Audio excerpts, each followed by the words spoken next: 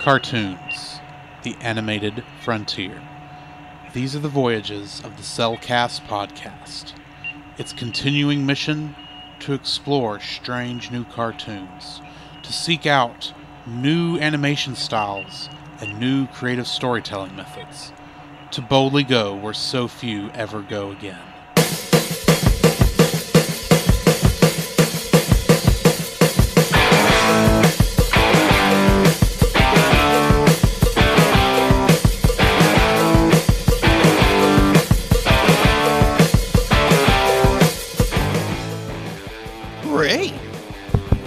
Am I wrong? Okay. This progress is a part of Christian Reek Central Network.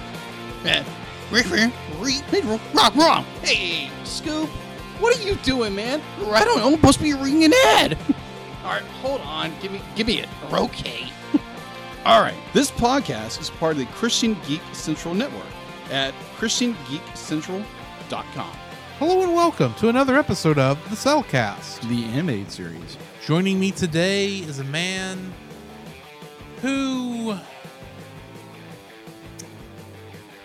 just had to go and destroy a galaxy. Welcome, Jacob.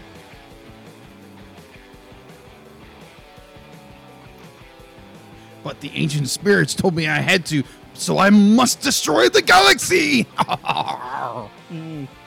Just be glad that wasn't our galaxy. Yeah, thank you very much, Mumra. Also, how do you... Anyway. Yeah. We'll get to that. Yeah, we'll get there. Why, thank you. Like you're our co-host, the man who... But Lion-O, why do we need another flashback? Welcome, Drew. It's called lore. We need more lore because we need to find out what the crap is going on in this show. Snarf. Anyway, how are you doing, Jacob? I am doing well. How are you? Oh, I'm doing good. Today, we are reviewing Thundercats 2011, Season 1, Episode 21, Birth of the Blades. Now, before we jump into this, we have to mention a little bit of a retraction for our last episode. Yes. In that we actually review part of this episode. Yeah, we kind of got excited about the our episode. defense. Yes. In our defense, these two episodes blend very well together. They very really seamlessly. feels like they should be one episode. That is true. 1 hour long episode, but they're not. So, yeah. So we're only going to, since we kind of talked about some of this already, we're going to kind of focus on the flashback itself. Yes. So, yeah. Let's go ahead and jump into it. So tell us about the flashback. While Mumra's forces surround Mount Plundar, the Thundercats decide to split up. Lion-O and Pumara head into the caves while the others take on the different direction towards the Thunder Tank. As they try to escape, the story of the Sword of Omens and Sword of Plundar are revealed in a flashback. So, getting into the trivia for this episode. You didn't read it. No, I didn't. The flashbacks in this episode serve as a prequel to those that appeared in the episode Legacy. You think? No kidding. No kidding. Anywho. So, yeah, since we kind of already reviewed all the present day stuff. Yeah, let's talk about the flashbacks. Look at the flashbacks. So, yes. In the flashback, we see Leo and Panthera. I gotta say this. Yeah, I gotta say real fast. The name, the character naming in the show it's very spot on. Even if it's like new original characters of the series, it's all very well done. Oh yeah, I gotta say that. So continue. So Leo and Panthera are present when Mumra reduces a galaxy down to a single solitary element of metal that he forges the Sword of Plundar out of. Yes. And then when that kind of rubs Leo the wrong way a bit, he goes and collects all the remaining bits of After metal. a little persuading. Yeah, after some persuading, that was left over from forging the Sword of Plundar, and that's where the Sword of Omens comes from. Uh-huh. It's a much smaller sword. It doesn't explain how it's able to grow, though, I'd like to point out. It's cartoon magic. I know, but still, there's got to be some logic. We don't see the Sword of Plundar doing that. It does, actually. Oh, yeah, true. But that only when Mum-Ra transforms, right? Yeah. So, yeah. Anyway, magic. Let it go. Let it roll. Let it roll. Moving on. So, it is nice seeing... So previously on Legacy, we got to see the events that led up to the Great Mutiny. Yes. But Lion-O was playing Leo. So it was his voice and his viewpoint, really, that we were getting on Leo. So I like how we actually get to hear from Leo in the series and actually his thought process, and how in the beginning he actually was very loyal to Mum-Ra. Oh, yeah. Until he realized, you just killed who knows how many billions of people to make a sword. Mm-hmm.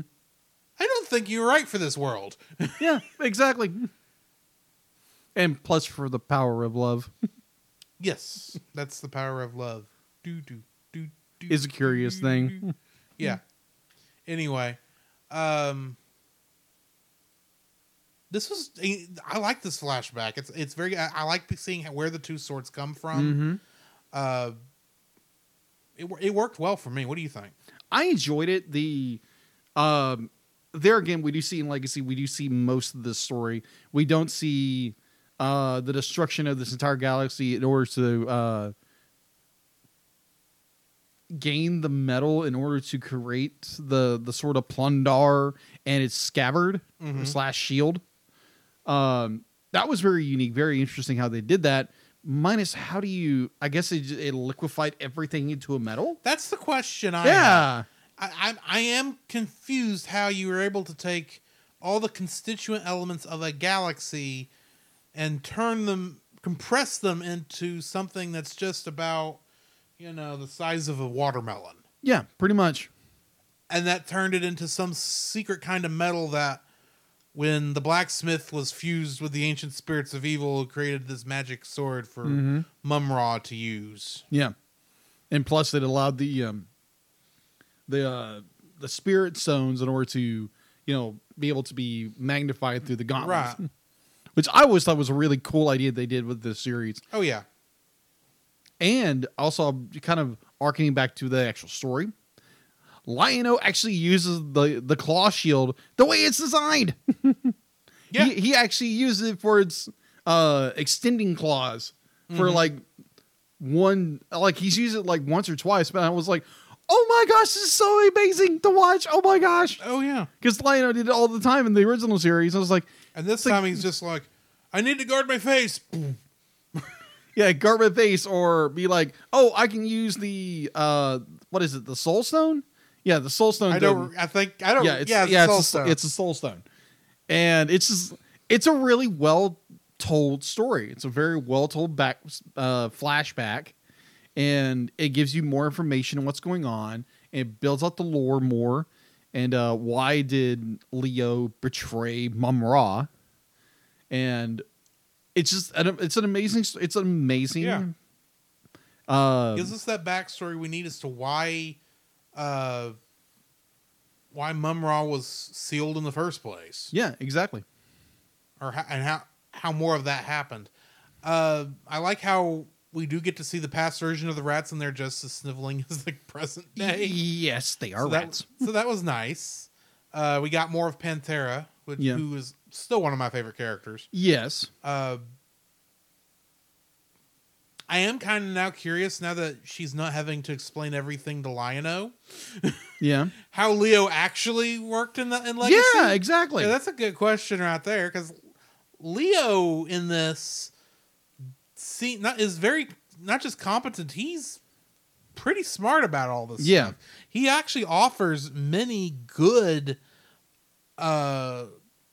secondary things that they could do with this galaxy without destroying it that actually would be helpful to Mum-Ra. But no, Mum-Ra's like, I must listen to the ancient spirits of evil or they won't let me turn into Muscle Man anymore. Yeah, pretty much. So we have to kill everybody. Well, if you feel that way about these people, how do you really feel about us? Yeah, exactly. Anyway. A very power-hungry mummy. I am now curious how Mum-Ra met the ancient spirits of evil and how Mum-Ra was before he met them. Well, we only have 5 more episodes to go. Maybe it'll be explained. Maybe it won't. It probably won't. Yeah. But we could probably solve that probably in the what would happen in season 2. Yes. Both with what we do know and what we can speculate. Exactly. Which we'll do in the last episode. Exactly. That one might be a little extra long. Anyway, join us next time for the Forever Bag. Yeah. So we can find out what Wily Cat, and Rocket Raccoon took it. That's his name. Yeah, took it. Find out what they're doing. Yes. Anyway, see you then. It's going to be a baggy adventure. Come, Jacob. We must prepare for next week. Prepare for what, Drew? The same thing we do every week, Jacob. Record a podcast. Oh, boy. So where can they find you, Jacob? They can find me on Facebook at Jacob B. Heron and Jacob's Daily Art Corner, my personal art Facebook page. On Twitter at Jacob B. Heron. On Instagram at Jacob B. Heron. And on Letterboxd at Jacob Heron. Where can they find you, Drew? You can find me on Facebook at Drew Dodgen. You can also find my Facebook page at Drew's Photo Bin, where I upload my photography. You can also follow me on Letterboxd at GGeorge759 and Twitter at GGeorge759. Where can they find us, Jacob? You can also visit our website, thecellcast.podbean.com, where you will find every episode we released and links to listen to it on Apple Podcasts, Google Play, and Stitcher. Our RSS feed, if we aren't in your favorite podcast app directory, please share, review, and subscribe to us there and share us with your friends. You will also find a link to our Facebook group, the Double Feature Podcast Community, where we talk about both animated and live-action movies. We share this with our other podcasts, which we do with Jacob's brother Jim, at the Movie of the Week podcast, where we talk about live-action movies. You can also email us at thecellcastpodcast@gmail.com. Also, please like our page on Facebook. We try to post about upcoming movies. If you comment on that movie's post before we record, we'll read your comments in the episode. And remember, every time we say The Cellcast, that is with a single L.